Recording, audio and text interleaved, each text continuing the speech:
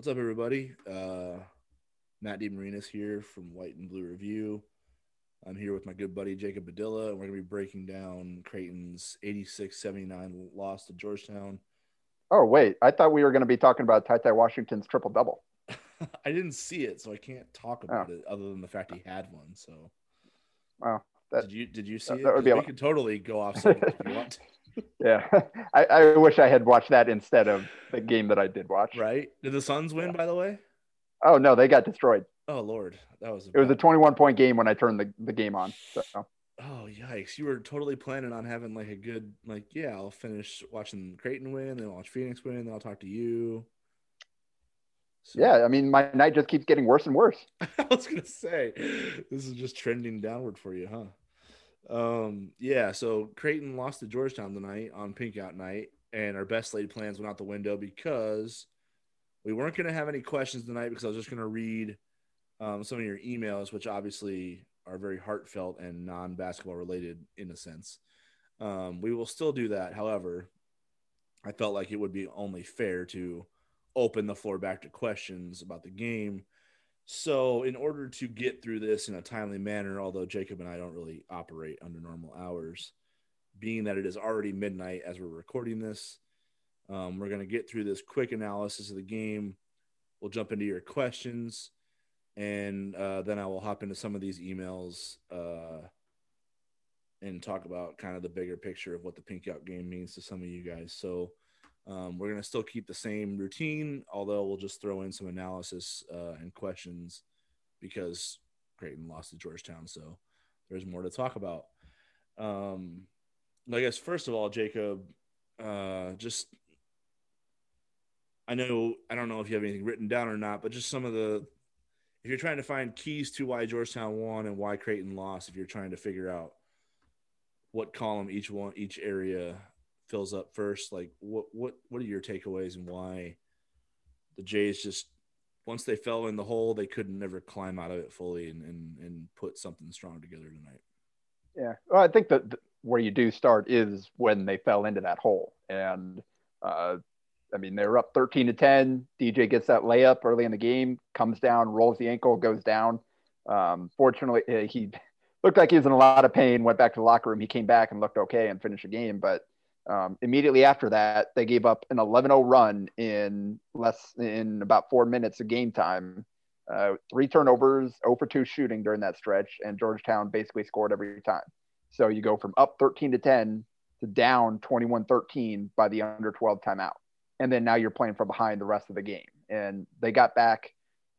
They tied it a couple of times or whatever. They got back into the game, but they just didn't have enough juice to finish for whatever reason. They just weren't playing well enough to get over that hump. And that's hard when you're not playing well, when you fall behind, to have enough to get back into the game and then to push even further and take control of the game. That takes a lot out of you. And when you don't have your best stuff, that's going to be hard to pull off against anybody in a high major conference. Yeah, I agree. I mean, I think the game really did flip right there because I think Georgetown, even as hard as they were to stop tonight offensively, once they got rolling, before DJ got hurt, they had 4 turnovers on their first 8 possessions. So it's not like they were cooking. They had 10 points, but it wasn't like they were super sharp offensively. They were making plenty of the mistakes themselves. It's just, so I don't know what happened. I know we've talked about how valuable DJ is, but the drop off was pretty dramatic tonight. And I think it's just because you look at what's replacing him off the bench. We've talked about this throughout the season. Creighton just isn't getting a whole lot of consistent production from their wing reserves. Like I think we know that Sharif is reliable. I think we know that Kalkbrenner is reliable, and that we can kind of know what to expect from them on a night to night basis, although they're still underclassmen. The Antoine Jones and Alex O'Connell type players that come off and try to provide, some stabilizing effect in those wing positions, like just to give the guys a break, those main rotation guys a break. It's just not. It's not even. The level that drops off right now is just too dramatic, and I think they tried both of them in the first half when DJ was hurt. I think Alex was in for a couple minutes. So O'Connell finished with a cool 6 trillion. And if you're not familiar with that, that's Oh, when you play any length of time and record zero stats.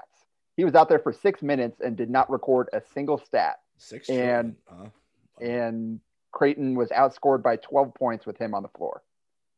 So he was out there for that entire 11-0 run, I think. Must have Hmm. been. Yeah. I know he was in there for at least part of it, whatever. They just got crushed in the 6 minutes he was Because out there. Alex came in for DJ when he rolled his ankle. That was the I, first call. I think so. Yeah. So Yeah. he was there and didn't do anything. And then Antoine got a couple buckets, but also had two really bad passes for turnovers, some questionable defensive decisions, and they outscored Georgetown in his 7 minutes, but Mac didn't feel confident enough in him to put him in there for more than those 7 minutes. So that's the entirety of your bench wing rotation right there. And generally, yeah, Sharif and Ryan have been fairly consistent. Ryan, I thought, just looked overmatched tonight, and I think Yeah. that's kind of why Mac didn't go back to him. He only played 9 minutes, missed a shot, and had a turnover, and he just didn't look confident out there. And I don't know if that was the matchup. I don't know if maybe he's kind of hitting a bit of a freshman wall or something at this point, but he just didn't have it tonight. So he didn't have it. AOC didn't have it. Mac didn't trust Antoine, and I mean Sharif gave you what he's going to give you, which isn't a ton production wise.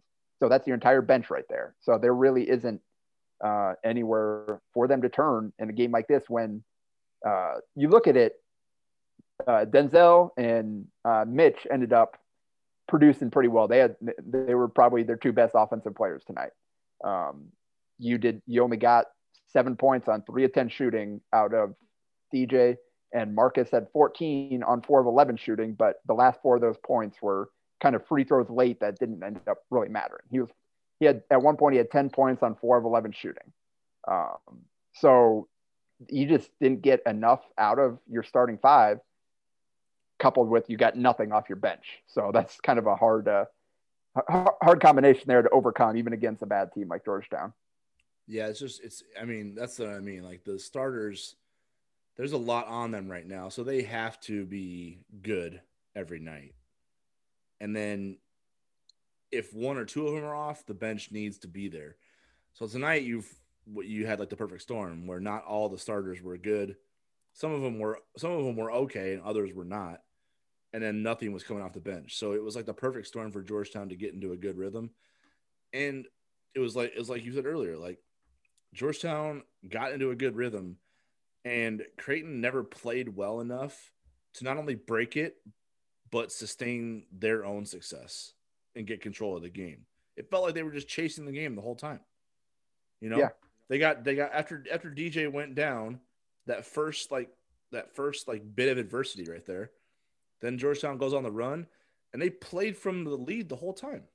I think Creighton tied it once in that whole stretch when early in the second half, I think someone hit a three. I think it was Marcus who hit maybe it was Mitch who hit the game tying three in transition. And then it's like um, Georgetown came right back, and that was where they missed a little pin down screen at the free throw line, and Blair gets free. Late closeout, no communication between two seniors, and Blair sticks that three, and Georgetown they don't sweat the rest of the game essentially. Like Creighton got within a possession or two at certain stretches, but it never felt like Georgetown was sweating. Never felt like they were really in trouble. That's the thing. Like you can't, in order to make a team feel the pressure on the road of trying to put you away, you got to apply some pressure to them, but they never really applied enough of it. So it looked like Georgetown was comfortable. The minute they hit that 11-0 run, it felt like they were comfortable the rest of the game. I don't it remember. was. I don't remember a Yeah, stretch of basketball where they felt like they were on tilt and they needed a it was. timeout to stop it, or they needed something to like curb the run. It felt like So they were in control the whole way. there were 3 ties. It was 7-7, 10-10, and 44-44. Yep. Yeah. And that was the entire game. And every time Creighton made a nice run. They were down 29-19. Then Denzel scores 5 in a row. They kind of make a run there. All right, we're getting back into us. And then Georgetown answers. And they answered every single time Creighton made a run. Heck, when they tied it 44 every all, single time, every single time. 44 all, 15 seconds later, Blair's knocking down a three, and Creighton never tied it again after that point. And the one time when it did feel like Creighton had a little bit of momentum, Christian, he had a really good first half, was completely silent through the first however many minutes of the second half. Then they made their run from down 72-61 with about 6 minutes to go. And he got fouled, split the 2 free throws. Then Mitch hit him for a bucket underneath. And then Marcus got it to him for that reverse dunk. Yeah. And that's when Ewing called the timeout. So you got it down 5 straight by Christian there to make it 72-66 with 4:39 to go is when he called the timeout. So you're within striking distance, things going your way. Out of that timeout, Bluejay, however you say his name, knocked down that weird kind of little floater in the middle of the lane. Tough shot. He hit it. It was a zone buster too. Yeah. Yeah. So props to them. That's a good play by them. He made it go down. Denzel had that. I don't even know what it was. Kind of the airball floater. I don't know if he got blocked, if he was thinking pass, whatever. They were doing a good job, like with Mitch and Marcus, of getting downhill and then making the right decision there, whether to score or throw the flip up. And I don't know what happened to Denzel on that play, but throws up something that doesn't catch rim and it doesn't get to the big men. So that's an empty possession. They go down. Christian does a great job of walling up on Wahab and forces a miss. They get the bucket or get the rebound, push it down the floor. Mitch comes clean off the screen, off the dribble, pulls up for a wide open three, doesn't get it to go. And then Wahab goes down and drops in a hook, and then they're off and running. The game's over at that point. So they had their chances, even after that timeout. They had they got Denzel in the paint going towards the rim, and they got Mitch coming clean for a three, and they didn't score either time. And then that was kind of the game at that point. Jesus, dude. I don't even know what to add to that. I took notes on that stretch because that was saying you're 100% spot on. That's like everything right there. I don't even know what to add. Like, but you're just trying to figure. So I think the thing is why. So why does? So I wanted to listen. All teams aren't created equal, right? This team is built different in enough ways to be different than last year's group. So you're going back and you're trying to figure out why would a team that is coming off a 24-7 season with X number of returners, playing like this against what is perceived to be inferior competition, when last year's team would play their peers and run them out of the gym, right? So you're trying to figure out how to assess the problem, right? Because you're like, is Creighton capable of doing what last year's team did? And if they are to any degree, should they be performing the way they did tonight, the way they did against Marquette, the way they did against Butler, the way they did against Providence at home, like those games where at Seton Hall on the road, even though they had to shoot the daylights out of it to get back in it, like that still wasn't a great performance, right? That was a great comeback, but not a great performance. So you're like, where DePaul on the road, where they have to fight the game pretty much the whole way. It just feels like it feels like this group is fighting the game a lot, and you're trying to figure out why. Are they capable of at any of that? Like, are they capable of what they did to Seton Hall? The first week of January. Are they capable of doing what they did to St. John's both times? Once without their starting point guard, a St. John's team who just rolled Villanova the night. Like, are they capable of doing that on a nightly basis, or are they a team that's going to fight the game a lot because there's matchup issues somewhere on the floor that you can exploit for 40 minutes and make Creighton have to kind of, battle and deal with that and not let them get away from you. It feels like Creighton's whole key to their success is their ability to get away from teams, to hit them with that ridiculous run where it's not like a 10-0 run. It's like a 20-5 type of run, where it just changes the whole complexion of the game, puts the opponent on tilt, gets Creighton's confidence sky high. We've seen that those types of spurts have been few and far between, and they look more like, okay, they can hit you with a 10-2, a 12-3, but they can also get hit with those type of runs because defensively they're not always hooked up, and they have matchup issues that can be exploited.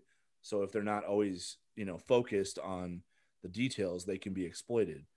Those are the questions that I think are popping into my head more and more as the season goes on, because they're popping up more and more in games for larger stretches than you think a veteran team should allow.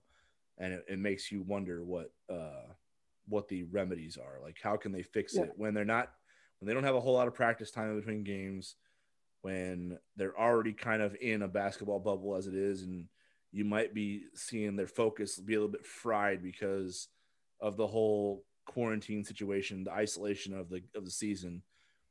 There's a lot of factors that go into it, and you're trying to figure out which one is contributes the most to a performance like we saw tonight, because they are becoming frequent enough that you can isolate them as what they're capable of falling into a game like this, where they're not hooked up defensively and they're chasing the game the whole way. They've been able to win some of those, but they've also lost some of those. So you're wondering, is that just who they are? Yeah. So I got a few things here just kind of running through my head while you're talking through all that. Sorry about that. Yeah, no, you kind of sparked all these thoughts in my head, and it's kind of good spot to kind of reel all these up. First, I think I kind of just like started thinking really after the previous game is I think we just need to completely forget about last year's team. Yes. Despite how much production they brought back, this is a completely different team than last year's. And for a variety of factors, Denzel is in a completely different role than he was last year. Obviously, Tyshawn is gone. Denzel is kind of plugged into that spot. Mitch and Marcus have not been playing at the same level as they did last year consistently. Marcus had kind of gotten going a little bit, and then he struggled tonight. Mitch has kind of been up and down. He's had some really good games recently, but overall this season, he has not been as good as he was last year. And your two best players coming back have not been as good as they were a year ago. You lost your other best player. And so now you've got Denzel trying to slide into that role and figure out kind of how he fits within that group. And now you don't have that spark off the bench, and you're trying to figure out what that bench lineup is. And Ryan brings a completely different dynamic that they didn't have last year off the bench, but tonight he was kind of overwhelmed, like I mentioned. So you didn't really have that in this game, but it's just despite bringing back 4 starters and your 6th man and all they brought back, this really is a different team than last year. And we need to kind of get away from, unfortunately, it's kind of really depressing to think about because of what they built last season into at the end of it. And knowing they were going to bring all that back, it felt like this was the chance for Creighton to get to heights that we'd never seen before. We thought they were going to have a chance to be a top 5 team, make a deep run in the postseason, all that. We didn't expect this year to be just another Creighton year where you're one of the best teams in the Big East, but you're a top 20 team, or you're in and out of the top 25 versus a top 10 and top 5 team. And so now it's starting to feel more like what we've seen previously when we came into the year thinking, all right, this has a chance to be truly special. So that's kind of a couple things there too. You mentioned kind of the how different this season is, and kind of the mental side of it, the fatigue, the mental wear and tear, the emotional problems going through playing basketball in a pandemic. And for whatever reason, I don't know what it is, how these guys are affected. We can't know that as fans. We can't know what's going through their heads. We don't know everything they're going through to play this season, and how each of them individually is being impacted, whether their family back home, them on campus.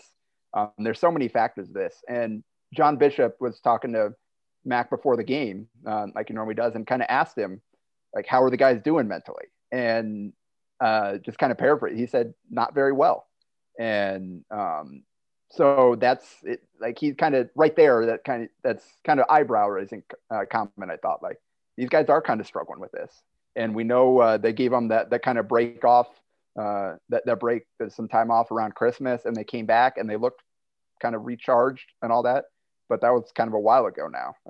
So we've kind of gone through another month of pandemic basketball since then, and it seems like maybe they're struggling a little bit, and maybe that's part of it. Why it seems like they go through stretches where they're not always engaged. The defensive effort isn't there. They're making some dumb mistakes that seem uncharacteristic of what we've seen of these players and of this team previously. So it's nobody's ever played. We've never seen a season like this in college basketball, and you can see just how crazy this season is.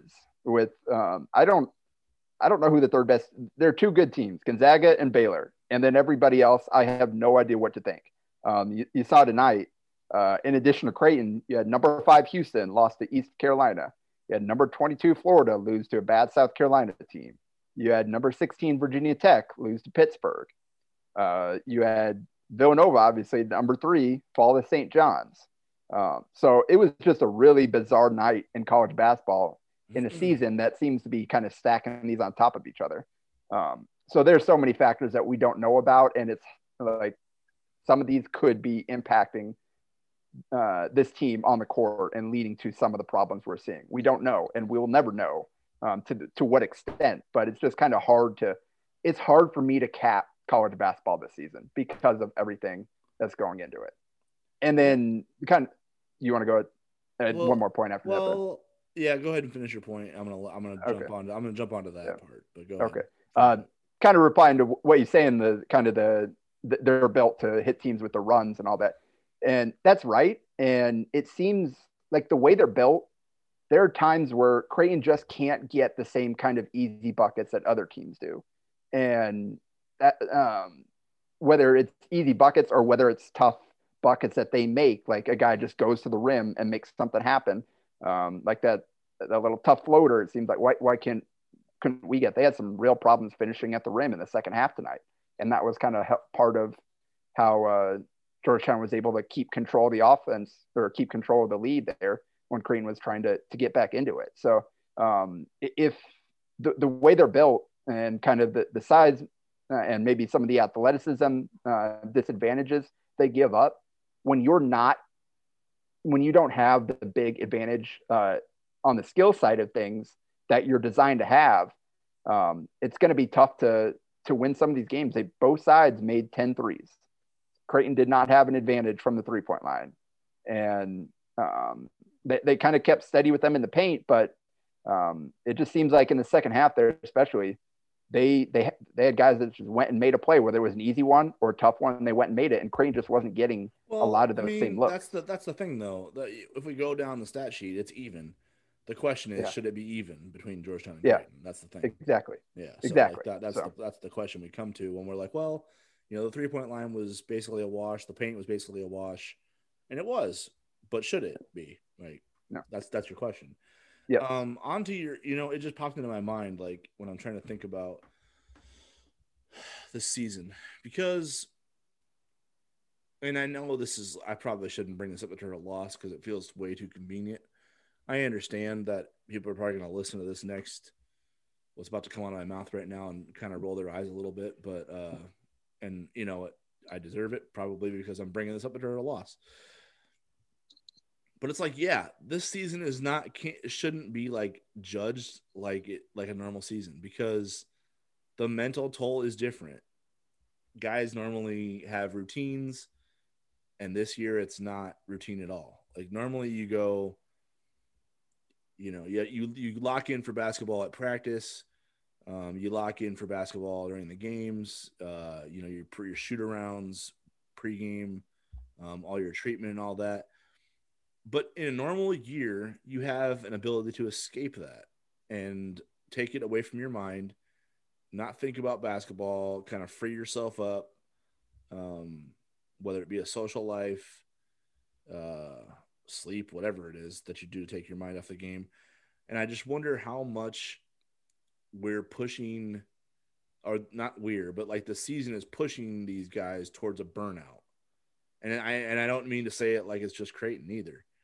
But I feel like Creighton is in a situation right now where maybe they should just cancel some games for a mental health break and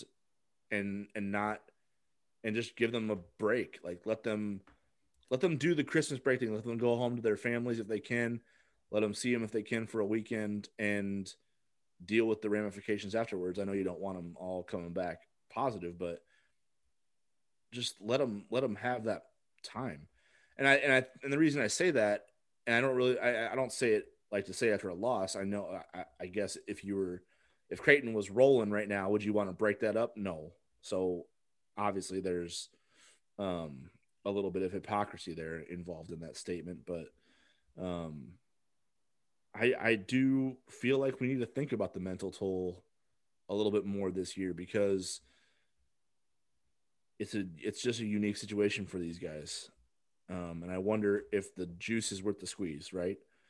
They're not paid professionals. They've been doing this for since the end of November now, with they had Christmas break in between. That was their one let it all go type of situation there.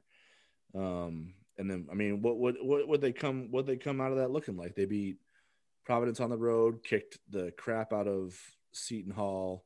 I mean, that's arguably, when you look at that, it's arguably their best stretch of basketball. When they played the best was when they came out of that break, right? That's pretty much obvious at this point. So give them another one. What's this season about this year? When they brought back everybody that they brought back, NCAA tournament, right? Okay. So what if you just wipe out everything else? And I know I sound like a hypocrite, because this week I was arguing that Villanova shouldn't go chase Gonzaga. Yep. They should play their Big East games. They should, if this Big East title is still up for grabs, if they want to focus on that, let's get down to business.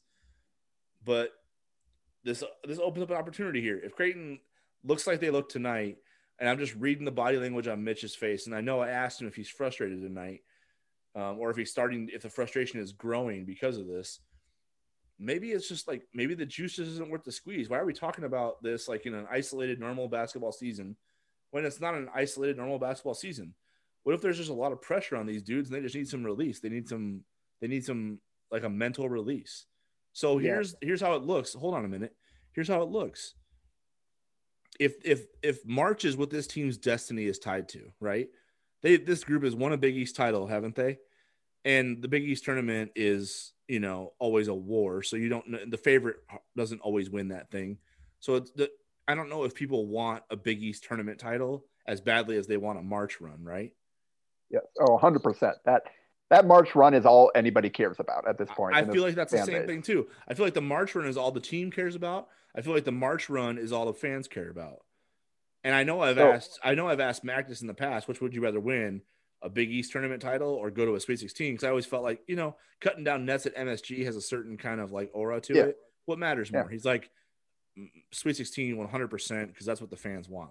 So it burns in their mind that March is what matters most for this program next. And I think every single player would agree what played tonight before the game, that unfinished business, right? What was the unfinished business? It wasn't the Big East tournament. It was March, right? It was March Madness. So what if they just turn their eye to March Madness and give these guys a break, let them come back? Right now, Creighton has played 13 games in Big East play. Villanova has played 7. Xavier has played 6. UConn has played 8. That's the top 4. Now, Seton Hall, Seton Hall might get pissed off. Hold up, they were 7-5. We're not far out of this yet. Creighton's already swept Seton Hall. St. John 6-6. Creighton already swept them. So Marquette is 2.5 back, 3 in the loss column, and that's where your argument comes from. Hey, we can still chase you down. Marquette's not winning the league with 7 losses, so stop that. We're talking when we get down to league, if we're talking about the effect it has on the league title for Creighton to take a break and to kind of punt on a 10-day stretch, essentially. I know they have it coming up, so you could also argue that. But I feel like that's a window for makeup games is what that creates. And that's why they can do it now. They can punt on games now and they can make them up later. But give these guys more of a break than we normally would. Fixing them into a routine where it's game, recovery, practice, game, that normal routine, I feel like is a little bit untenable, because the mental health toll they're taking right now is deeper than we think because of the isolation of the season. So just give them a break. Yeah. Let them go off, refresh their minds. March is all that matters for this group. Their destiny is tied to March. Yeah. So forget all this other stuff. Let the rest of the stuff, let it just be exhibitions, essentially. Let them be get-right games. Yeah, I'm conflicted about that. And even back when Villanova was the first one to do it right, to say, hey, we just need a break. And then Creighton followed suit. Yeah. I this year is totally different. So it's like I can't feel too strongly about it, but um just deciding, you know what, we're not going to play games this week. Like that just like in a competitive situation and where other people are impacted by that and you're scheduled to play these games, you come in, hey, these are the games that we're going to play. That's kind of part of the deal of being in this league and being in this league chase and all that type of stuff. Like just decide, you know what, we're struggling right now. We're just not going to play games like that. I just don't. It just doesn't feel right to me. That being said, like Max is going to have to decide what's best for his team, and even more than Mac, it's going to be on these guys to decide for themselves. All right, what what what is our motivation here? What do we truly want? Because a lot of it, like we have seen lack of attention to detail, lack of effort, lack of togetherness, and all those things that just weren't present the second half of last year, and that we don't come to expect Creighton to be like that. That's not why they're good. They're good because of the opposite. They're playing together on both ends of the floor. They're going out there and they're playing really hard. They've got guys like Marcus and DJ that are so incredibly competitive that are going to lay it all out there. We saw Mitch diving all over the floor tonight. Like obviously there's still like he's still got that in him, but they're just going to have to collectively decide what's important to us. How can we get to where we want to be? Because like right now, like they're not in danger of missing the tournament unless they just start losing a bunch of these games, but they have not done well for themselves. Like setting up for their tournament run. You talked about like seeding doesn't really matter that much anymore because it's all in the same place, but you still want to get the best seed that you possibly can.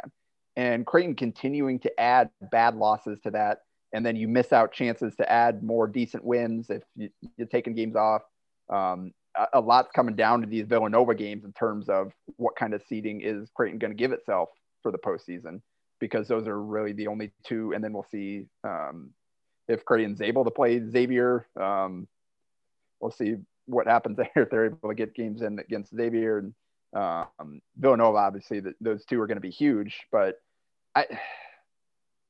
like the pause thing, I think that's probably going a little bit too far. But Mac's going to have to find a way to, even if they don't send them home and give them a big a 10-day break just because they need it, they got to find some way to kind of get that to refresh them a little bit, even if it's in the midst of continuing to play their schedule.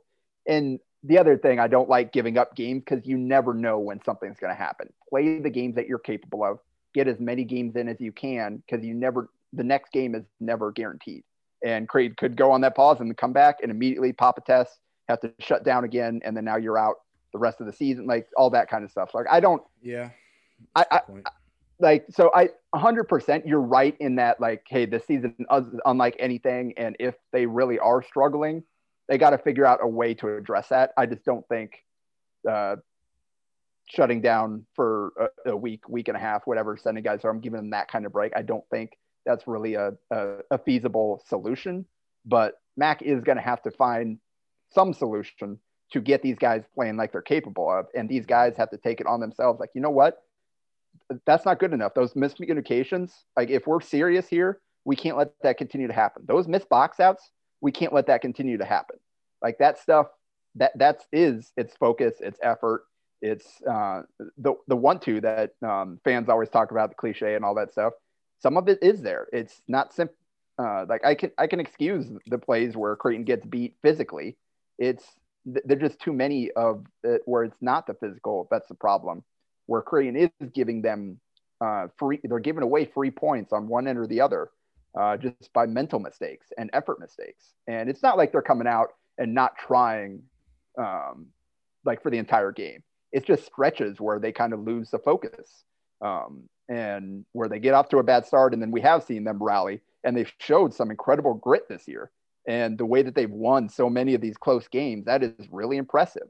But it's also cost them at times where they haven't been able to replicate. They haven't been able to catch that lightning in a bottle. And now we've got 4 bad losses, plus whatever Kansas is. I think Kansas is playing a lot better when Creighton played them than they are now, but it's just I don't know what the solution is. I don't know what the answer is. They're in a tough spot right now.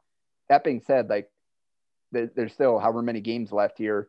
They can turn it around, but the longer they continue to struggle, the less likely kind of that coming out of the that turnaround seems like maybe they just don't have it this year. Maybe for whatever reason, like I said, there are so many factors impacting this team, the season, and everybody around the country is dealing with it.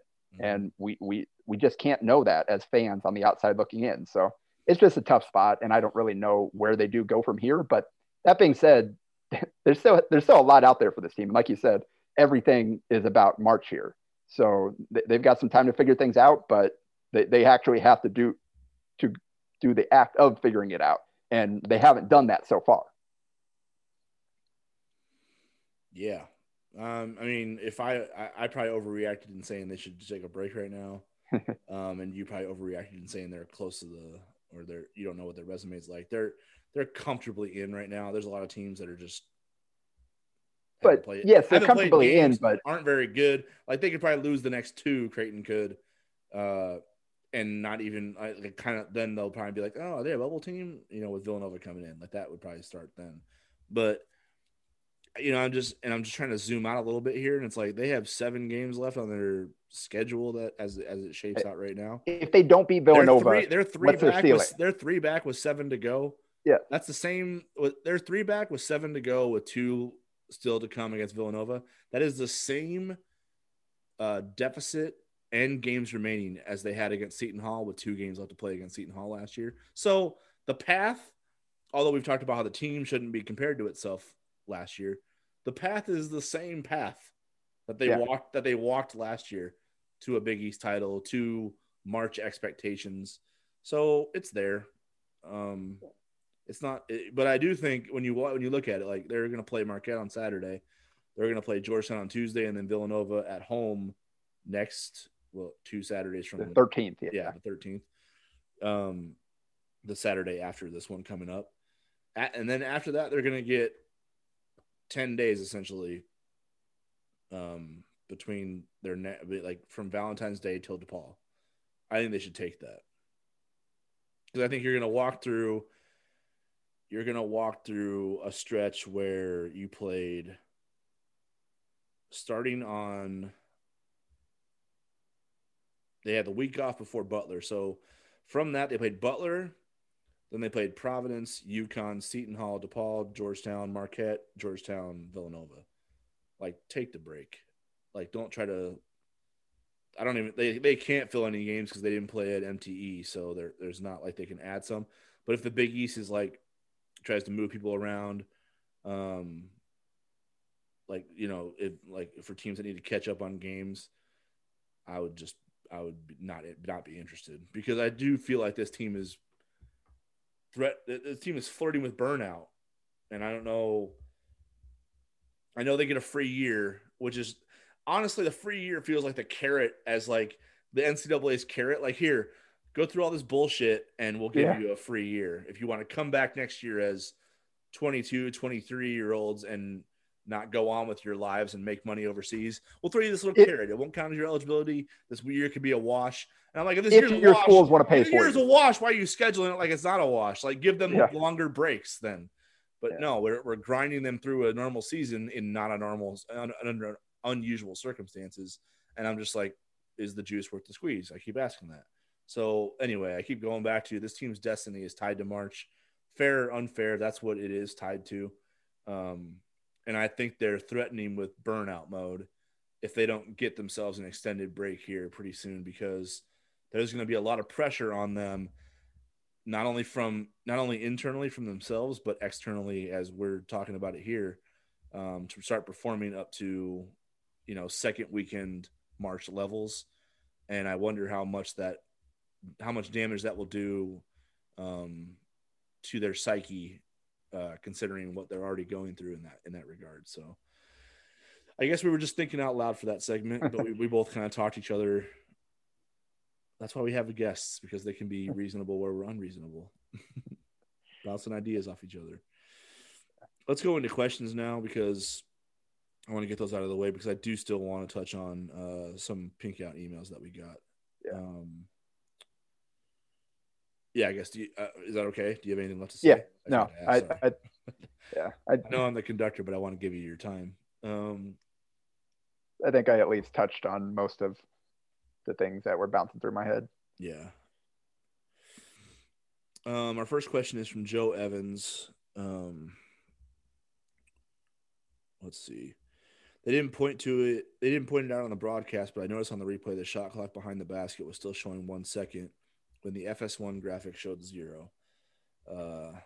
That has to be the explanation. Still a terribly rough game. So not really a question, more of a statement. But so that whole situation we're confused about that too. Yeah, I don't know.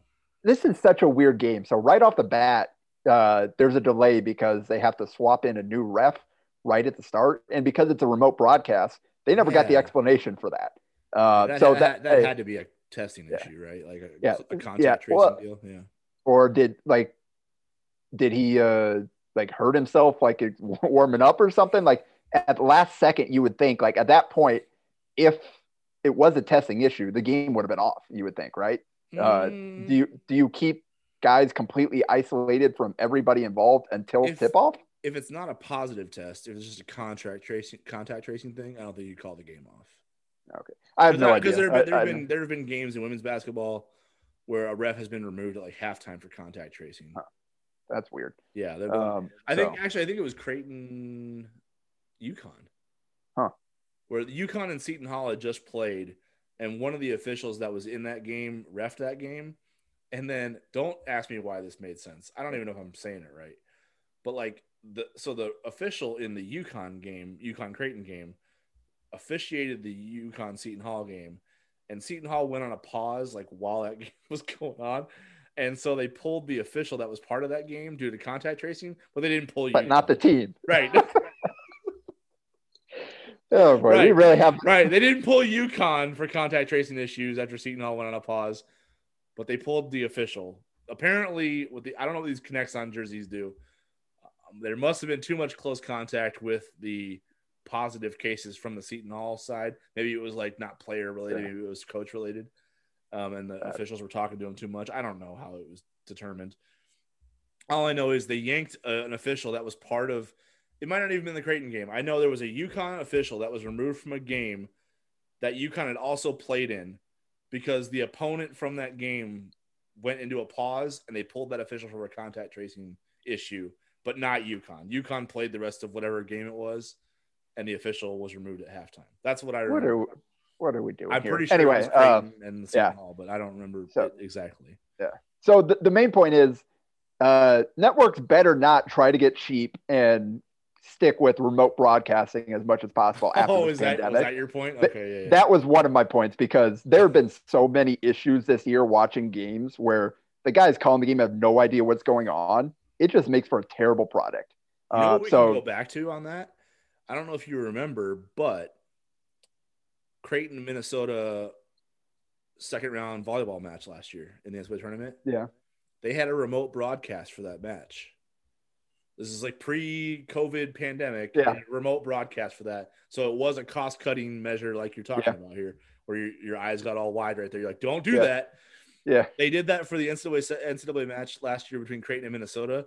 And I don't know if anybody remembers, but Megan Ballinger had a heart issue or something like that with her chest or whatever. And she had to go back in the locker room and get checked out.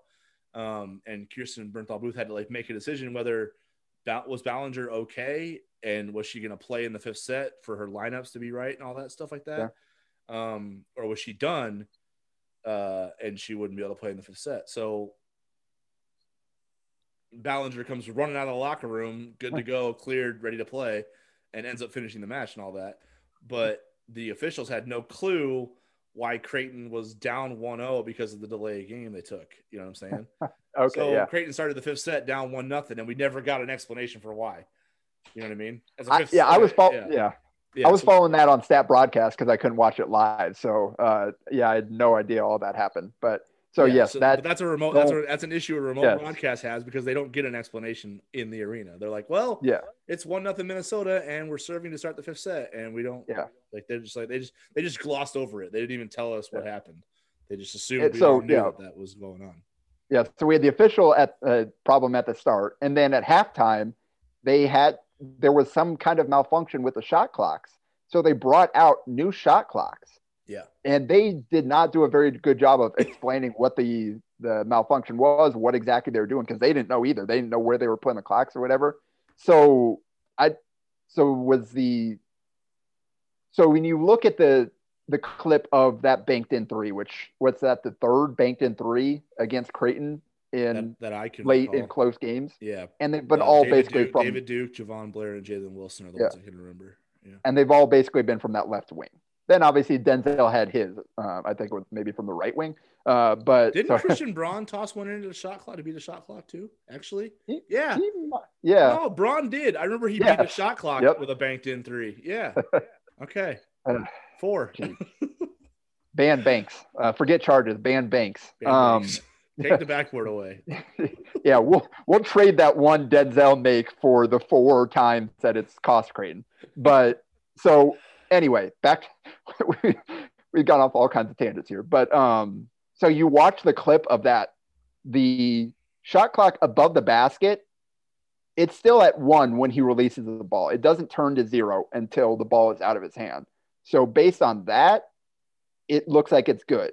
But was that the clock that was malfunctioning? Did they have the actual shot clocks down in a different spot as opposed to the one? I don't know. We never got the explanation for what exactly they were doing with the shot clocks, what the malfunction was, what the deal was, because the one they showed on the broadcast of the replay clearly showed that it's still on his fingers when it's turned to 0. But live, the only shot clock that we got to see still had 1. So I have no clue what the explanation was. And then, so did they review it, like quickly review it and then play it on? Because if they did review, they went really quick. Because I had tweeted, oh, yep, that's on his fingers. And then they're playing. I was like, wait, what? Because they were just playing again already. And they counted the bucket. And it was super bizarre. I don't know how to explain that situation. No. And that came right. They spent a few minutes reviewing whether the ball hit the shot clock or whether the ball hit the rim to reset the shot clock on that possession. Yeah. In general. So they already reviewed it, something. And then 20 seconds later, Georgetown's heaving the ball up again. And it goes in. But like you said, the shot clock that was on the top of the backboard was the one that was malfunctioning because that thing was off the whole time, right? But it was on there, and you could see it counting down. The only shot clock I see on is the one that's like on the behind the basket, which the players can't see. Well, it's the one above the basket. Like you watch the clip that the Big East tweet out, the one above the basket that is the one that you normally use there. Overhead of the backboard.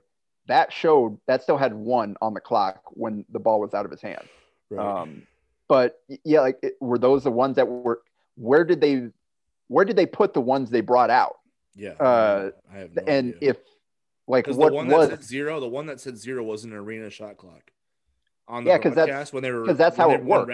When Raft and they superimposed the clock on the broad. That's them shooting the. Right. That's not FS1's broadcast clock. That's like an in-arena clock that they have. They just superimposing the image of that over the top of the replay and timing it up. It should be timed correctly. So I don't know where that shot clock was from versus the one over the basket. I have no understanding of what happened or how they were able to review and call it good so quickly. And that's why we need one. You need to be in the arena for these broadcasts as much as possible to explain that to the fans. The fact that we still don't know what happened there, that just can't happen for a spectator sport. Mm-hmm. And 2, we need, officials need to be more available for pool reporters and that type of deal. Like, it seems like it's super rare when you're able to get that. Like, we need to hear from the process of how that was decided. Like, we need the explanation for that, because it makes no sense for us watching at home how that played out with the issue, the technical issues and the review and what they like. after the game, you should be able to go to an official and hear, okay, here's the process. This is what we did. This is how it played out. Like, you should be able to get that explanation. Somebody should in the arena, because it's really frustrating sitting at home not knowing what the heck happened on a key play of the game. And to be fair, Creighton was probably losing that game at that point anyway.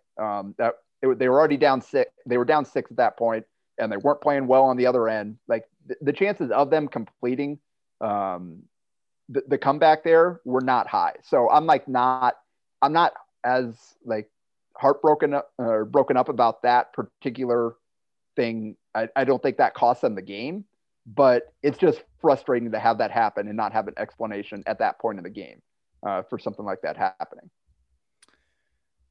Yeah. I think I don't even want to add to that. you went off there. Yeah. I mean, it's hard, but it's hard to argue at the position Creighton put themselves in at that point. It's hard to argue about, like, procedural issues. Is it the issue that I have is, like, this is big picture stuff. Like, this has happened all year. Like, why? Like, these issues need accountability, and they don't have any. It seems like so. Yeah. I don't know. This next deal is from. This is quite a loaded question here. Probably, I'm not really sure we can answer it. So Birds by Design. Believe it or not, this question isn't about the players or the game. It's about us as fans. I heard the student section was on their phones for the last minute of the game, and fans were shouting bad things, etc. I think we need to be better fans. What do we need to do to be better fans? I'm talking about anywhere, in the stands, on Twitter, etc. I'm even guilty of ranting on Twitter. I feel like the lack of support hurts the athletes. We have the 5th highest attendance in the nation, but it sure feels like quantity over quality. I don't know. I didn't. Neither of us were in the arena, so we couldn't really judge. Yeah, I didn't hear the 1,800 fans that were there.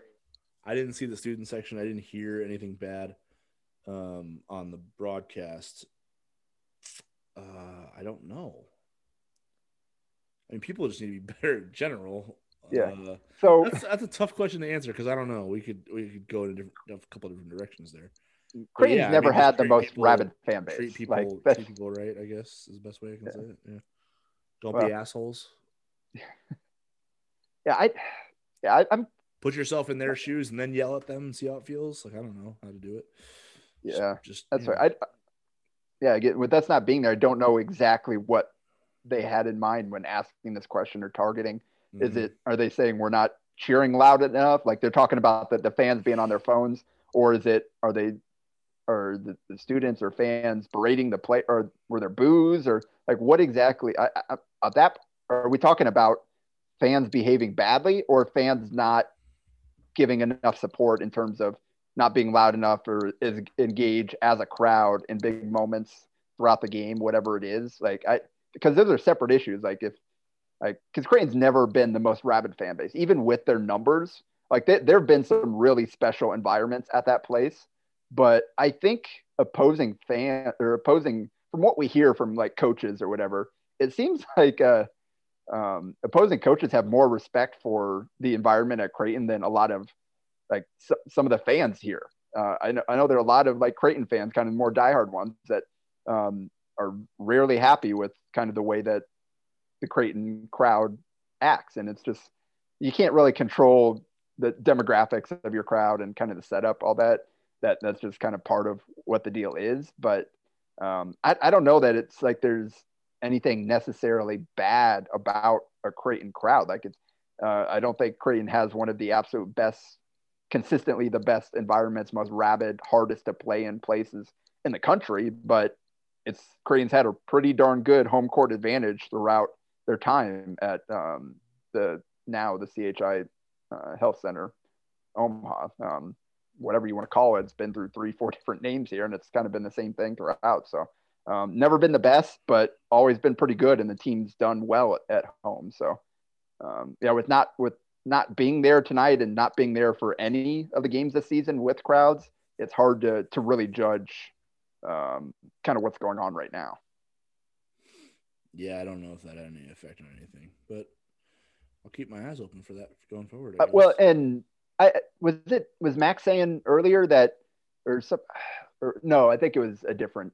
I don't think it was Creighton related, but I saw someone talking about, yeah, actually it was the Suns just kind of missing the fans and how that is impacting the players, like not seeing the crowds there, and in a long season, that's kind of who they play for and all that kind of stuff. That does kind of have an impact. But then again, everybody's dealing with that this season. So I don't necessarily, that's not a Creighton specific thing there. Yeah. It's something everybody's had to deal with this year.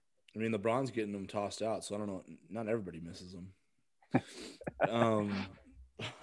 Righteously tossed out. Jeremy Howard wants to know, I know it's tougher to play a small ball lineup this year with a true rotation at center with CB and Kalk, but is that what is needed for this team to be better on O? Well, it goes back to what we were talking earlier. Yeah. Who do you plug in to make that small That's ball what lineup? I mean. There's not like you just don't have. Right. Last year, Ryan's Denzel better than the Mahoney was wing. a sixth man of the year in the Big East, but you had Tyshawn Alexander, an NBA player, as your starting two guard. So you don't have that ability anymore to be. They can play small, but they can't be last year small. So exactly, it's not like I think their best lineup has been on the floor most of the time. Yeah, I agree. Christian and Ryan have been pretty interchangeable in terms of their production for the most part. So the only guy you bring in for a change of pace, which is more defensive than offensive, is just Sharif. But I think from an offensive standpoint, there hasn't been a whole big drop off between, Ryan and Christian in terms of their production and the pressure they can put on the rim. So you get that already. I think your best offensive lineup has been on the floor for the majority of the minutes this year. I don't know if that's not an issue. I don't think offense has been an issue for Creighton this year. Like they haven't been as good as last year, but their offense has been good enough to win them most of the games they've lost. Butler is an exception. And then what else am I thinking of? What other game was their offense not good enough to win where they lost? They scored enough points they scored enough to beat Kansas. They didn't hit enough free throws. That's not offense related. That's just shooting free throws. Yeah, it is. Well, I guess. The ball. But I mean, you can't. There's not any better. There's not like there aren't like 90% free throw shooters waiting their turn on the bench. Like so. I thought their best offensive lineup has been. I don't think offense has been the issue this year. Yeah, they had 15 turnovers tonight, so they weren't great offensively. Yeah. But it's weird because they scored again. This from a turnover standpoint, this was their worst game of the year, other than UConn in overtime, the first matchup. But again, when you look at it, it's like they should have won that game based on their offensive output if they were just better defensively. So I think what Creighton is looking for is not related to how much better they can be offensively. I don't know if they can be much better offensively. Can they? I mean, aren't they one of the best? Right now they are, after tonight, they're 10th they're 10th offensively in KenPom. And I mean, if you basically have like one NBA player on your roster, being 10th offensively in offense is you're pretty close to your ceiling there. Yeah, so they are 2.2 points per 100 possessions behind where they were last year. They were at 118.2 in adjusted offensive efficiency. And last year, this year they were what? Yeah. So last year they 118.2. This year, after tonight, they are 116 even. That's pretty freaking good, guys. That's pretty good. That being said, like you look at who's ahead of them, like they're quite a ways behind the top four. Let's see. So the Iowa's at 125.6. Yeah. Gonzaga's at 124.7. Okay. Baylor's at 122.6. Yeah. Ohio State is at 119.7. Really? That's a new one. All right. And Villanova's Villanova at 5 is exactly what Creighton was last year at 118.2. Okay. So I mean, well, I mean, they're not like Gonzaga and Iowa have a unique weapon that Creighton doesn't have, and that's just a unbelievably deadly inside-outside combination of players. So, Yeah. I don't So know. I think their offense is fine. I think that they've been through stretches where their offense has been costly, and it is some of that decision making, and they haven't shot the ball as well. My question to that is, but has the stretches where their offense has been costly a result of of them not playing great defense? And that's been part of it too. And because if your offense is costly, can't you survive that if your defense is more focused? You're paying attention to detail. You're doing the things that you hung your hat on last year from a scouting report standpoint. If you're doing those things better defensively, doesn't that cover up for your mistake laden stretches of offense? Because again, when you look at the totality of the offense, which is what we have to do at the end of each game, they should win. If you look at how they performed offensively in their losses, they've done enough to win. Well, so Providence, they scored 70 points. Sports Reference is not. Yeah, so they scored 70 points against Providence. That's not where they want to be. They scored 66 against Butler in that loss in overtime. And yeah, that was a clunker offensively for sure. And they scored 72 against Kansas. So but they also scored 70 off. They also scored 70 against Providence, and only 6 of that came like the first 8 minutes. So again, I didn't think offense was the problem there. Well, their defense at the end of the day, their defense against Nate Watson and how easy they made his night was the problem. The way they built their team, I think, if you're in the low 70s, you're going to probably be in a close game. That's just kind of the way their personnel is. So that, it could be enough to win, but that's not where you want to be. That's not where you're designed to be. So the fact that they scored 70 points made them susceptible to a loss. So in that regard, the offense was part of that. But the defense has slipped. Like we talked in one of these post-game pods, I think it was after the Seton Hall game. Creighton was the best defense in the Big East. And I believe they were 26th or something like that. I think they got up into the top 30 at that point in defensive efficiency. Mm-hmm. They were 26, weren't they? Yeah. So right now, after tonight, they've fallen to 59th, 95.1. That's still that's still 2.2. Wait, they've fallen to 59th in basically a month, 30 spots in a month. Wow. Yeah, but they're still 2.2 points per 100 possessions better than they were last year at the end of last season. Really? Yeah. Wow. Yes. Okay. So they're 2.2 possessions worse on offense. That one does not pass the eye test. Yeah. That one is not. That doesn't translate for me because I have not seen that in a while. Yeah. So their differential. Was just barely slightly better at the end of last year than it is right now. They're basically. I wonder if we can go back and take mid-February on up until mid-January this year and see what they were. I think I might do that tonight or whenever. I don't know, tonight, 1:00 in the morning. Because I want to see how good they got defense. Because it felt like they played really good defense from that stretch of the season to the stretch we're talking about there through that Seton Hall game. And it felt like that first game without Marcus against St. John's is where you were like, that didn't look good on that end of the floor. And I don't know if it has consistently since. So yeah, interesting. Yeah, that might be a sample I'm going to extract there and look at it a little bit. Yeah, so they're in. Okay, their losses. They've given up 73, 89, 70, 74, and tonight was 86. So only twice they've lost by giving up 80 plus. And 73 was against KU, and that was the other three they've given up. I thought they played defensively. They were fine that game. They've given up 75 or less in 3 of their 5 losses. So I don't think we can pin this on the defense. I think offense, defense, I think it's just their overall play on both ends. I think there's stretches where their defense is fine, their offense isn't. Again, like I just said, they've given up less than 75 points in 3 of their 5 losses. They've given up 80 plus in 2 of them.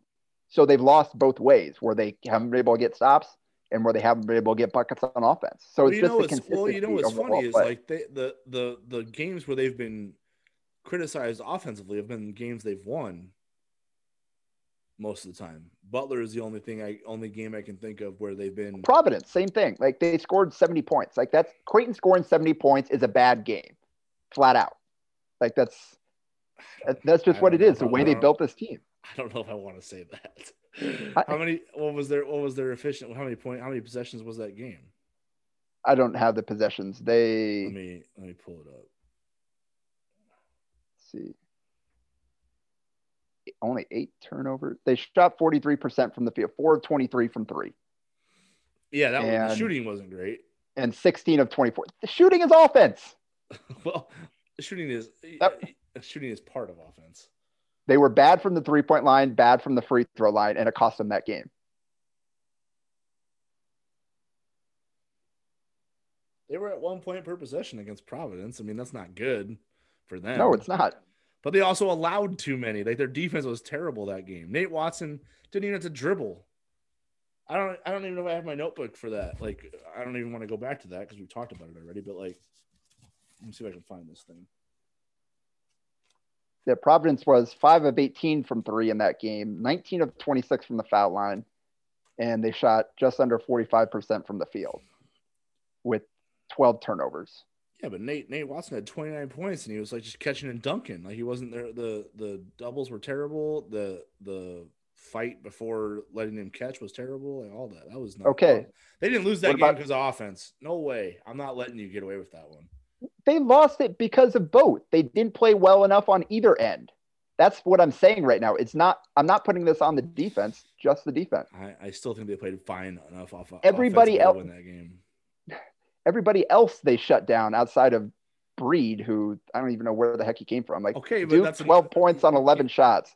Nichols 10 points on 8 shots. Reeves 2 points on 8 shots. So they got 30 balled by Nate Watson. They got 6 points off the bench. Like, yes, they played really poorly defensively on Watson after defending him really well in the first game. I mean, but overall, DJ had 26 that game. Like, no. The offense has made a lot of mistakes tonight that they can correct, but they didn't lose that game because of offense tonight. I don't know. I just feel weird talking about the offense tonight. Well, that's what I'm saying. Like tonight, it wasn't necessarily that they weren't good enough to overcome what they were giving up. I mean, they were good enough to win the Marquette game offensively. They were good enough to win. Again, they were good enough to win the Providence game offensively. See that again? We're not going to agree on this. I know that's what I'm saying. I'm telling you, I don't agree with you. So let's move on. Because I don't think we're going to find the common ground where the offense takes even equal the blame that the defense deserves, in my opinion. Yeah, I think the defensive drop off is why we're having the conversation we're having up to this point about them getting burned out and everything. There's just far too many mental mistakes on the defensive end of the floor that's not how they're built. They're built to be scouting report sound because they don't have dudes who can just run out there and lock everybody up in 1 through 5 and rip off these huge, like, just take over games.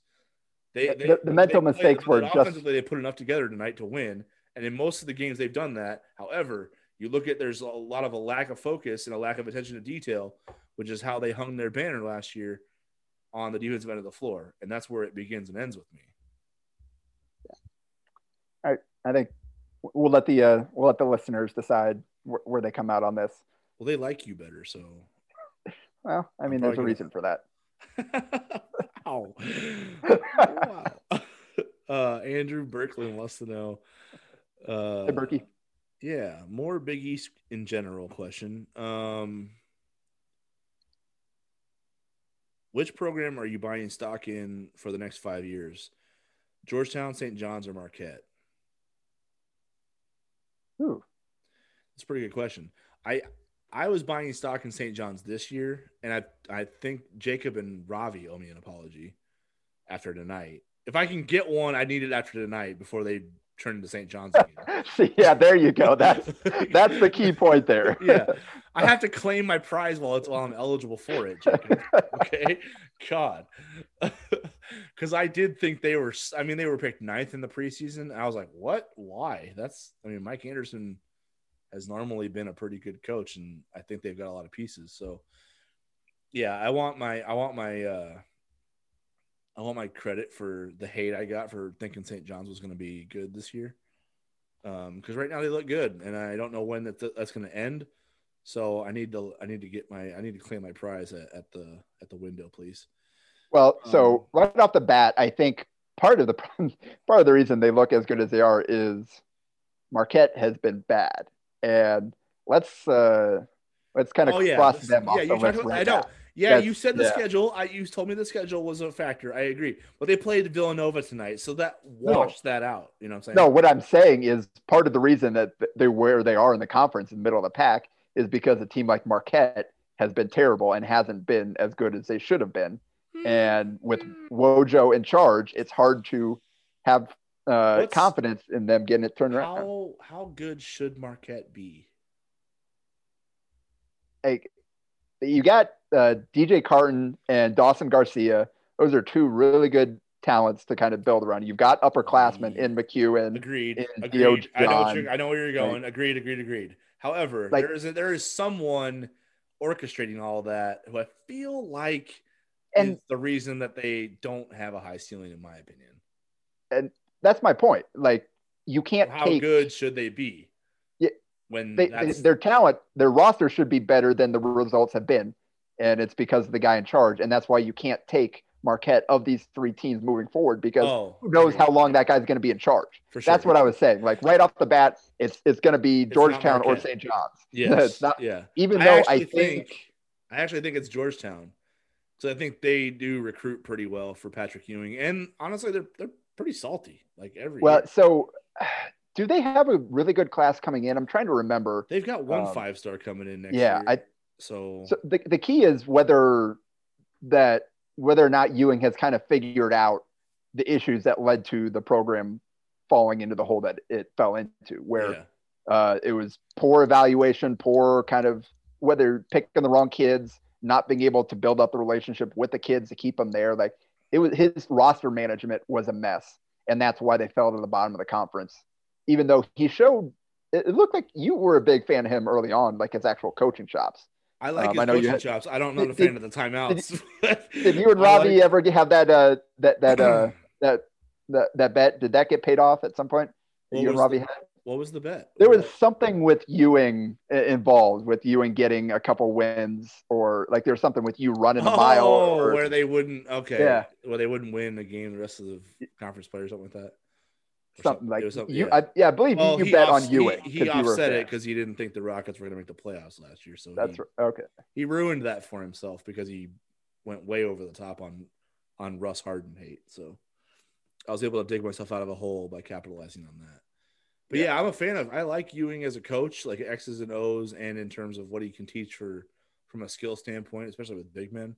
The timeouts are weird to me. He calls weird timeouts. Like, he burns those things. Like, I don't know if he doesn't know how many he has or what, but every game he uses a weird. Tonight he used 2.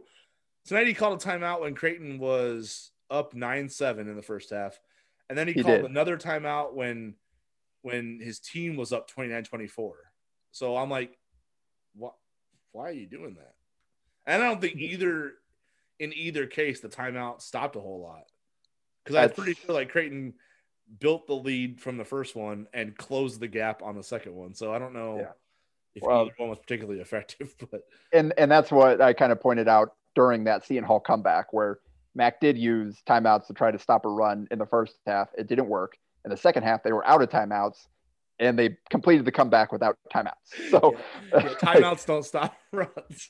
So establish that this is a podcast that is pro letting them play. Yeah.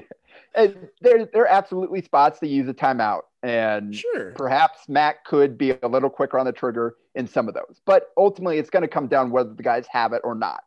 Can you fix what you're doing wrong? Right. Can you go out and make the next play? And what the timeout itself has no magical value that suddenly makes you better at basketball. I mean, you can point out what you need to do better, but you have to read body language, and then like what exactly are your mistakes that you're trying to stop right there? Like how much of it is correctable by burning the timeout and talking to guys versus how much of it is one guy screwed up his assignment, the other 4 will tell him that he screwed up the assignment in 30 seconds on their own. Like just, how much you is don't it need to burn missing a timeout to talk about that. Yeah. How much is it missing 3 good looks in a row versus how much of it is turning the ball over at half court and giving them a run out layup 3 times in a row? Exactly. Like that, call a timeout on that. If you feel like you're getting good looks and they're not falling, you're not going to shoot better because you call the timeout. Right. Like if you're executing, the guys just have to actually make the shot. Mm-hmm. And if they are kind of like it is getting into their heads, then maybe you can give it a try. But anyway, I think we made that clear. We don't need to. But so yes, St. John's, St. John's or Georgetown moving forward. What was the? I think I'm saying. I honestly, I'm high on St. John's. Next 5 years. Yeah, I'm high on St. John's this year, but if I'm taking 5 years, like I think Georgetown will probably be better over the next 5 years, marginally. Like I think St. John's will be good, but Georgetown will be really good. How long is Champagne going to be at St. John's? That's like a lot of what they're doing right now is like Posh Alexander's. Posh is good, a really good freshman, and he's the kind of guy that should be there for 3-4 years or whatever. Champagne, he's probably going to be able to have an opportunity to make a jump here pretty quickly if he keeps putting up the numbers he does. So I think I haven't looked at what St. John's has coming in as a recruiting class next year.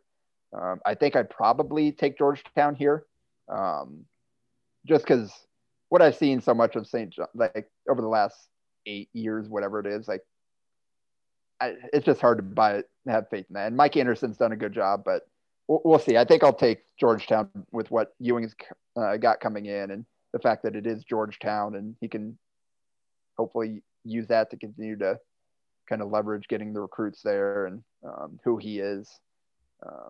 So we'll go Georgetown, St. John's, and Marquette in that order in the next 3 years, mostly because I think Marquette so either they should have a coaching change where they have to start over, or they're going to keep continuing to go with what doesn't work. So, and in which case I wouldn't have any faith in them for things clicking there either. So that's my order: Georgetown, St. John's, and Marquette for the next 5 years. Yep, I think I agree. Let's try to rip through these a little quicker. Nicholas Winninger wants to know, last year I feel like we exploited traditional fives when we went small and ran teams out of the gym. We don't seem to try that anymore. Is that true, or am I mistaken? Did we answer this already? No. We didn't talk about we talked about small ball, not about running them off the court. The other question was about going small and running teams out of the gym is what he said, though. That was his question. Well, there is no going small here. It's just running. Went small, but I get exploiting traditional fives. Christian Christian is a non-traditional five, small ball and can run other fives out of traditional fives out of the gym. I mean, Georgetown just like they just have lots of them. So they didn't really get tired tonight. That rotation was pretty good, and they were pretty effective. So it honestly might have wore into Christian more than anything because there wasn't really an effective reserve for him to put in that spot. I mean, Kalkbrenner struggled, so it was Christian himself essentially tonight. Yeah, for sure, and he played 31 minutes. And you don't really have. There's not going small again. We've established that there isn't a 5-man lineup that doesn't involve Christian Bishop. That would do what last year's small ball lineup will do. It's not there. Don't look for it. And actually, they had him with 14 fast break points tonight. Even though that's a stat that it is very inconsistently kept, but it seemed like they did score in transition a bit this year, or this game. But you got to play defense to be able to push the ball. If you're running against a set defense and you're not really gaining an advantage that way. So it's got to be One, you got to get stops, you got to get rebounds, and Creighton exploiting traditional fives wasn't all about running the floor and beating them down the court. They did that a few times a game, and okay, they warmed down a little bit, so you had to sub them a little bit more. But they take advantage of fives in the half court. It's as much as taking advantage of them in the half court as it is by running the floor, and that's getting switches and their pick and roll offense and all that kind of stuff. And I think part of it is how physical teams have been able to be with Marcus Zagorowski this year. He doesn't consistently come clean off of picks. There's somebody draped on him every time, whether they're double teaming him and forcing him out, blitzing him on the screens, or if the guy's able to get over the top and stay with him. They're just so physical with him that he doesn't come off clean. And even in this game, we went through Christian got off to a great start early. Then, like I said, the start of the second half, he went a long time without even touching the ball really around the basket. They didn't get any flip up opportunities. And then when they made that last run, when Christian scored 5 straight, finally there it was. They got a couple, they were able to come up clean off the screen, get downhill, and then make a play. So it's not all about pushing the pace when we're talking about exploiting traditional fives. It's about making them defend in space within the half court. And that's something they're going to have to continue to find ways to be a little bit more consistent with.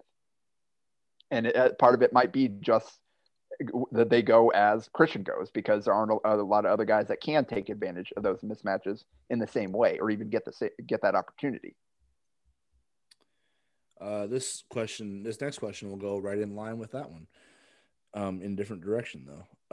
JB Davis wants to know, should Creighton have considered playing Bishop and Kalkbrenner together to counter Georgetown's size advantage? Funny story about that one is Creighton announced their starting lineup, which was the traditional 5, Marcus, Denzel, Mitch, Damian, and Christian.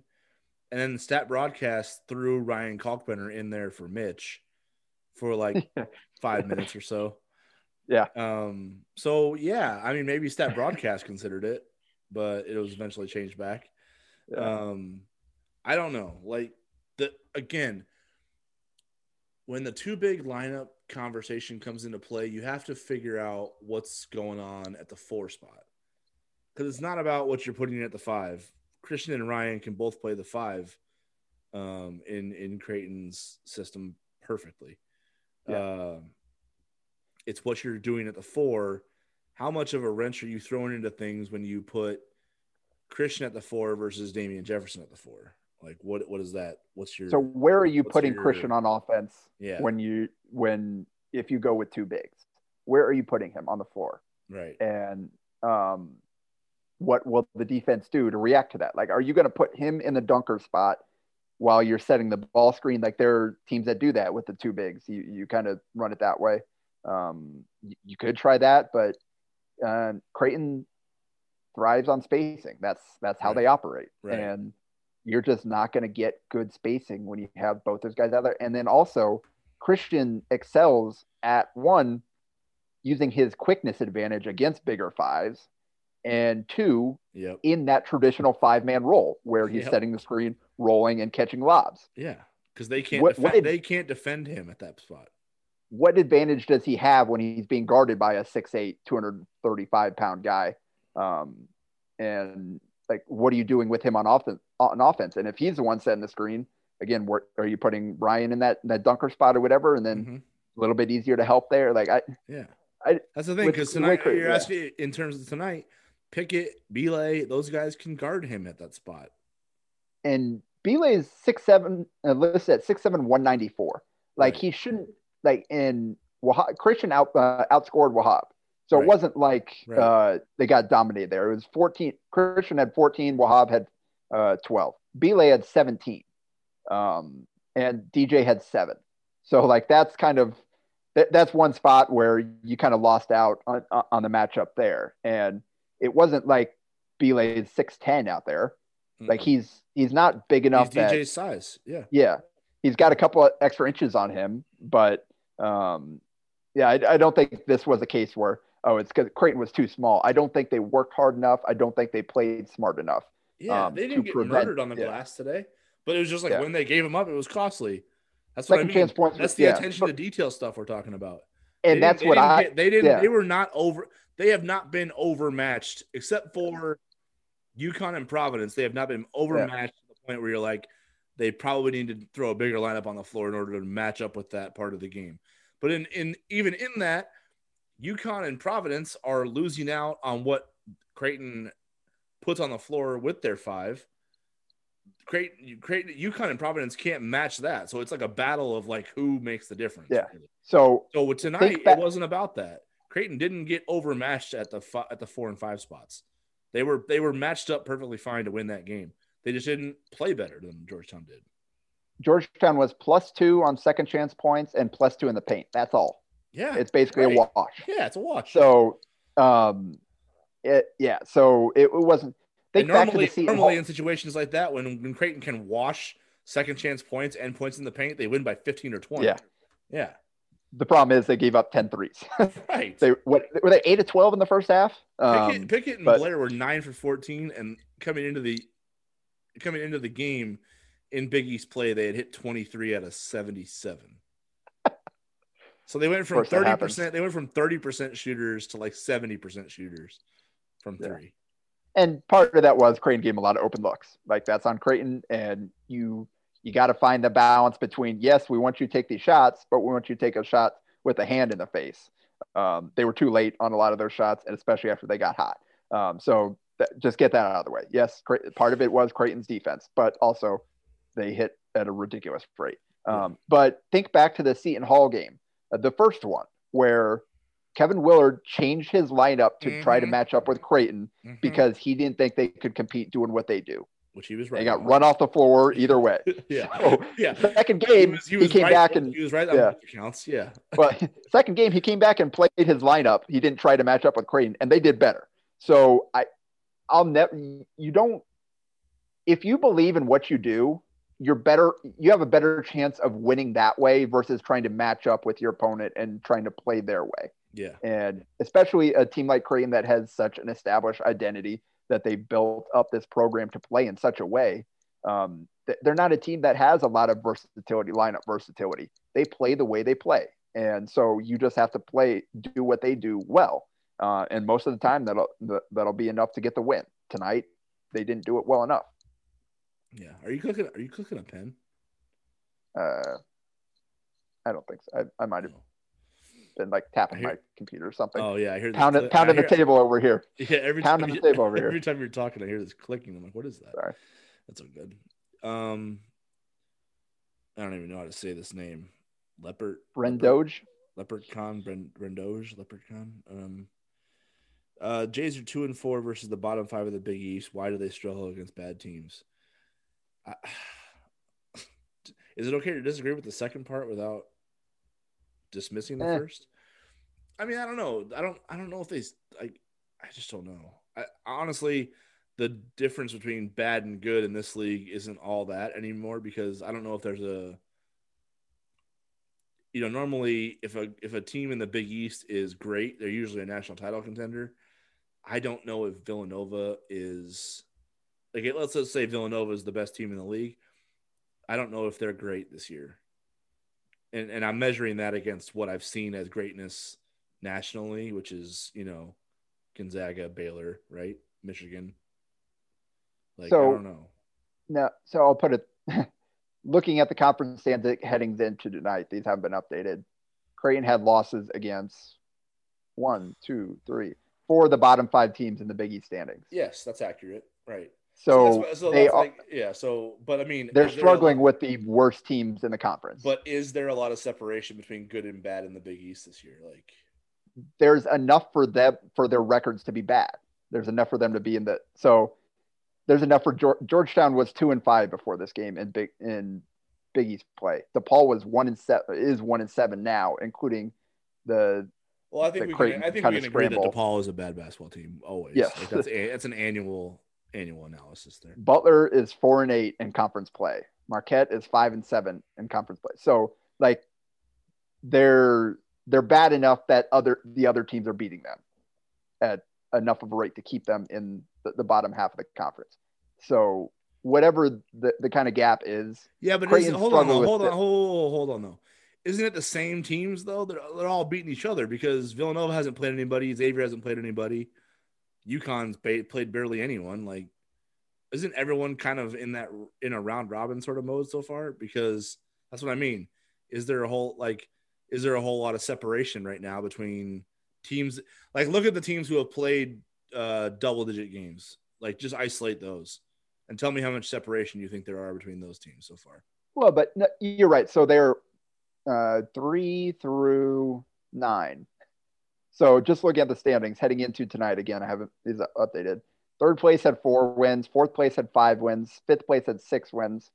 Sixth place had 5 wins. Sixth had 5 wins. 5, 4. So like they're all somewhat similar. The difference is the losses. Butler has 8 losses. Marquette has 7 losses. Providence had 6.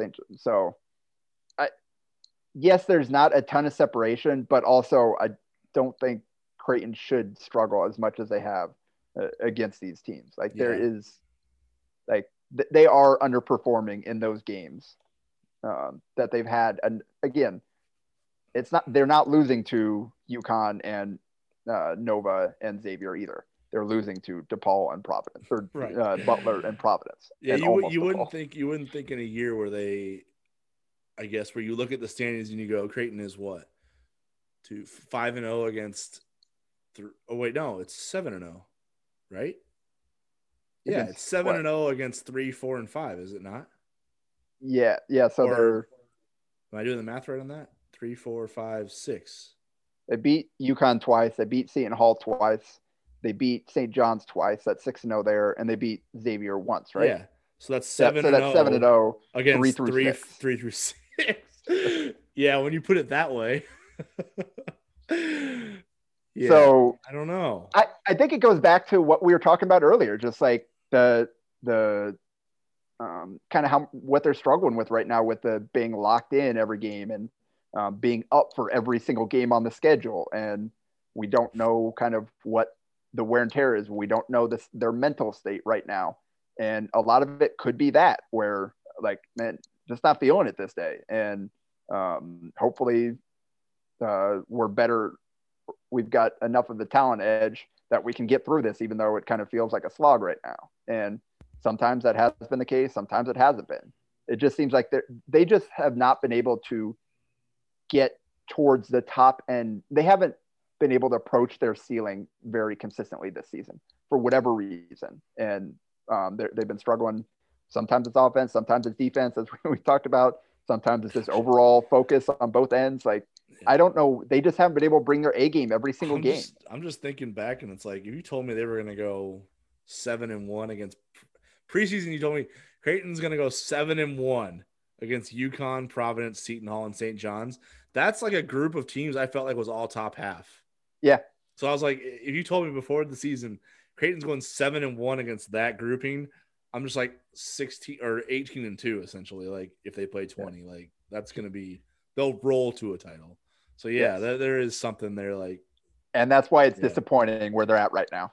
Yeah, that actually makes sense. And now I get it.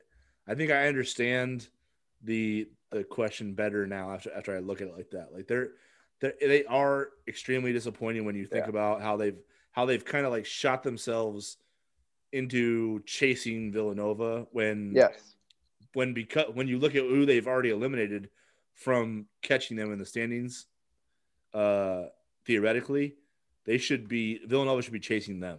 Exactly. So that makes a lot of sense. And it's okay. Like you lose one of these games, it's a conference. It's the Big East conference. That's going to happen. You're not going to sweep the conference every year. Right. The fact that they've lost 4 of them now. Well, the fact that they're underwater against them, not just 4, but like underwater. Like they're 2 games under. That's not. There is no really explanation for that other than yikes. Yeah. So I don't know what it is. Whatever it is that's holding back this team, it seems to hit more in those games. It seems like they've been able to get themselves up outside of the first half. Again, the first half of that Seton Hall game wasn't the case. So maybe it isn't good teams versus bad teams. It's just kind of the luck of the draw at this point. Some days they have it, some days they don't. I don't really have the answer, but unfortunately, they haven't been able to muster enough of, again, haven't been able to reach their ceiling enough times to have the record we thought they could. And it's cost them against those teams because, like you said, they're good enough to beat you if you give them that opportunity. And Creighton's given too many teams that opportunity this year to beat them. Right. Let's see. But again, this team's destiny is tied to March. I can't stop forgetting that. Yes. Like it all gets no one, everybody like eliminates this stress if Creighton goes to the Sweet 16 this year. But you also can't expect them to. You also can't expect them to flip a switch once we get to March and then suddenly. Yeah, it's hard to like. It's hard to be like, hey, they're a Sweet 16 team still. That's like almost like blind hope. You got to start building up towards it. Yeah. You got to start seeing like, okay, I see it now. Well, I see where they're headed. That's why I said give them a break so they don't burn out. Because they burn out. If they burn out by the time they get to March, then everyone's going to be flipping their lids for until the next season, essentially. Oh, the two big things. One, we haven't seen them peak too early because they haven't peaked yet. Well, unless we're talking about that one Seton Hall game as their peak, and that's it. Right. It's like they hopefully their peak is more of a plateau than one little tiny one game. But on the other hand, it looks scary, but they managed to avoid the injury to this point, that the catastrophic injury. I think we all had that feeling when DJ went down, and as much pain as he looked to be in at the time, they're like, "Are you kidding me? Not again!" But he went back out there and finished the game. So hopefully that. But if I'm reading ankle injuries correctly, I don't think he'll be very ready to go against Marquette. Normally, those things get worse after the adrenaline wears off. Yeah, I'd expect an uphill battle. That is very true. I would expect an uphill battle from an athleticism standpoint on Saturday. Not to kill everybody's hope, but that might be a tough one because I just don't. That seems like a really tough injury, and I don't know how he's going to recover from that quickly. Anyway, I think that's it for our questions. Yeah. So how I wanted to wrap this up tonight before we were going to get into questions. So I hope you're all still listening because I wanted to read some Pink Out emails. Well, I guess first of all, Jacob, not to put you on the spot, but do you have a perspective on this that you'd like to share, or do you just want me to jump into this? Yeah, I don't really have any great story. I'm sure the emails you got are better than mine. I lost a cousin, but that was when I was really young to leukemia. That's kind of the closest to home it hits. Like, but so yeah, just go ahead with the emails and all that. I just want to say how cool this thing is every year and what Mac has built it up to, and that is a huge testament to him and the Creighton community. Yeah, no, sorry about your cousin first of all, but yeah, it's just like one of those years where I don't know if it hits people. It's tough for me because some people know this because I talked about it before, but my mom had breast cancer when I think I was 10. So I've seen what it does, and we've gone through it as a family. So I don't know if this Pink Out game hits me different because of that experience. Like, I actually don't know I've talked about this before, but every single notebook I kind of carry around with me and write notes in going back every year I've covered Creighton back to 2012. So, has been a breast cancer notebook because my mom bought me a bunch of them when I was starting to do this. So I have like a bunch of breast cancer notebooks, and I always kind of carry that memory of what she went through with me every single day that I do this. So it's part of me 24/7, 365. And then the Pink Out game comes around, and it just like, I don't know, it just hits different. You think about all those days where it was really hard, where you couldn't even see her because she was too sick to be around people. She survived. Fortunately, I'm glad I still have her in my life. So, it didn't have a bad ending to it, but I just I don't know, whenever that moment comes in those Pink Out games, it's just like, it just hits you different. You feel really emotional. You think about people you have lost in your family to cancer. But you also look around the arena and it just feels really somber. Like everyone who is standing is appreciative that they are able to stand up for somebody. And there's also a sense of like, there's just, you feel pain because there are some people who are holding placards of people who aren't with them anymore. And that's kind of sad. And, um, the Pink Out game, I don't know. It just provides that moment for everyone to. I just think in that moment that no one has any differences at that point, and it's kind of beautiful in that way because we're all on the same page, you know, wherever we come from, whatever we think on a regular basis. In that moment, it feels like we're all truly feeling the same type of emotion, and we all can empathize with each other, and I think that's I don't know. That's kind of beautiful to me when I think about it. So we reached out to all of you. If you were open to doing so, we kind of provided a platform for you to just say what the pink out game means to you, what those, how many minutes does it last when they stand up at under 12? What is it, like 4 minutes or whatever? Oh, like Um, that. a typical media timeout. What those 3 4 minutes mean to you. So we did get quite a few responses, and some of them were pretty heartfelt. So I just wanted to read a couple here to wrap up this podcast. Um, and before I do so, because we won't close it out in normal fashion, we are compiling all of these responses that we got into a post on whiteandbluereview.com. I do believe Darren Boudreau has already posted that out for all of you to see. So check that out. Either tonight, tomorrow, whenever you're free to do so, because reading all of these, it just hits you pretty good. You kind of gain a little bit perspective on, as we sit here bitching about basketball, how little it truly matters, both in the terms of importance, but also how it can bring people together. So like, I don't know, I'm rambling here. Let me just get into them. This first one is from Scott Stronk. I apologize ahead of time if I'm mispronouncing names. I'm going to try my best here.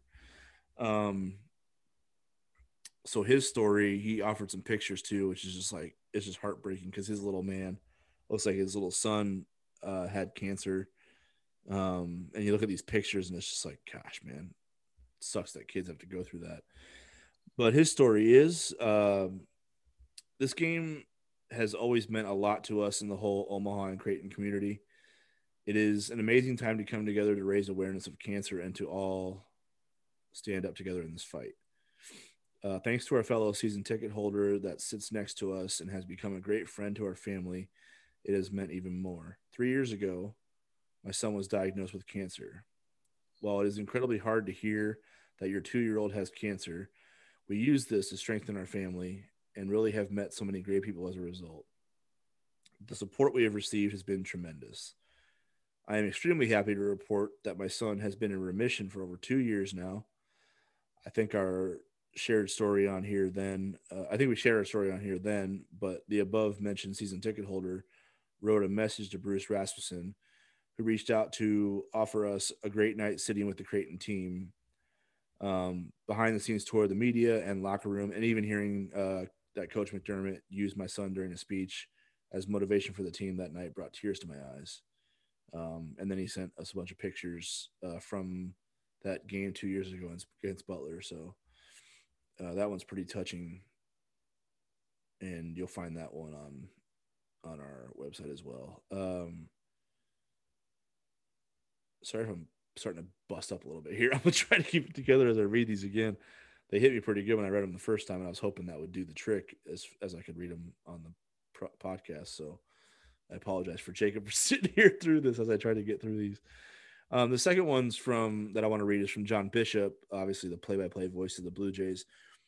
Actually, this story was also told last year on last year's Pink Out Game podcast. So if you go to back to our Blue Jay Beat podcast from the Xavier game last year, John tells this story because I actually had him on for the post game analysis for that one. So both he and I talked about what the Pink Out game means to us. So you got to check that out. and hear his backstory on what I'm about to read to you here in a little bit of that story anyway. Um, and he starts his post with every year I feature three people on my I stand for card at the pink out game. The first one, Christian, is my son. He's now 17. He is a leukemia survivor. So what Jacob just talked about, the cousin he lost to leukemia, that's what John's son went through. Um, in fact, the day we found out about the illness was the same day I was officially offered the job to become Creighton's new men's basketball radio announcer. So that's a day he'll never forget. And again, he explains that more in detail on last year's podcast. So I'll try to pop that one back up so everyone can get a full picture of what that day was like for him. Piv is, of course, our dear friend Steve Pivovar. That baseball, that orange baseball that we passed around the College World Series time, um, which was an effort spearheaded by his children, still travels in the radio case with me. I believe John posted it tonight again when we were allowed to travel to every Creighton game. And then Michael Tolato is a friend we discovered on Facebook when my son was sick. He was a little boy from Florida who was ravaged by cancer and other issues due to his compromised immune system. Thanks to some friends in Philadelphia, he and his parents were able to move there for the special treatment he required. 4 years ago, when CU was visiting Villanova, I got to meet Michael and his family. He was a great little kid with a special spirit. Sadly, he passed away a few short months later. But I believe John posted a picture of Michael tonight, along with his son Christian and the baseball he still carries around for Piv. And I wanted to read one more before we moved on. I wish I could read all of these, but we got so many that I think I'm just going to divert you to the website, which we posted all of them on there again. This last one I wanted to read was a little bit of insight into um, the process that goes into Pink Out Game and actually what it does for the community. It's not just like a one-time event. It actually, obviously raises money for the fight against cancer. And I apologize if last names I'm getting incorrect here, but this is from David Jokel. Um,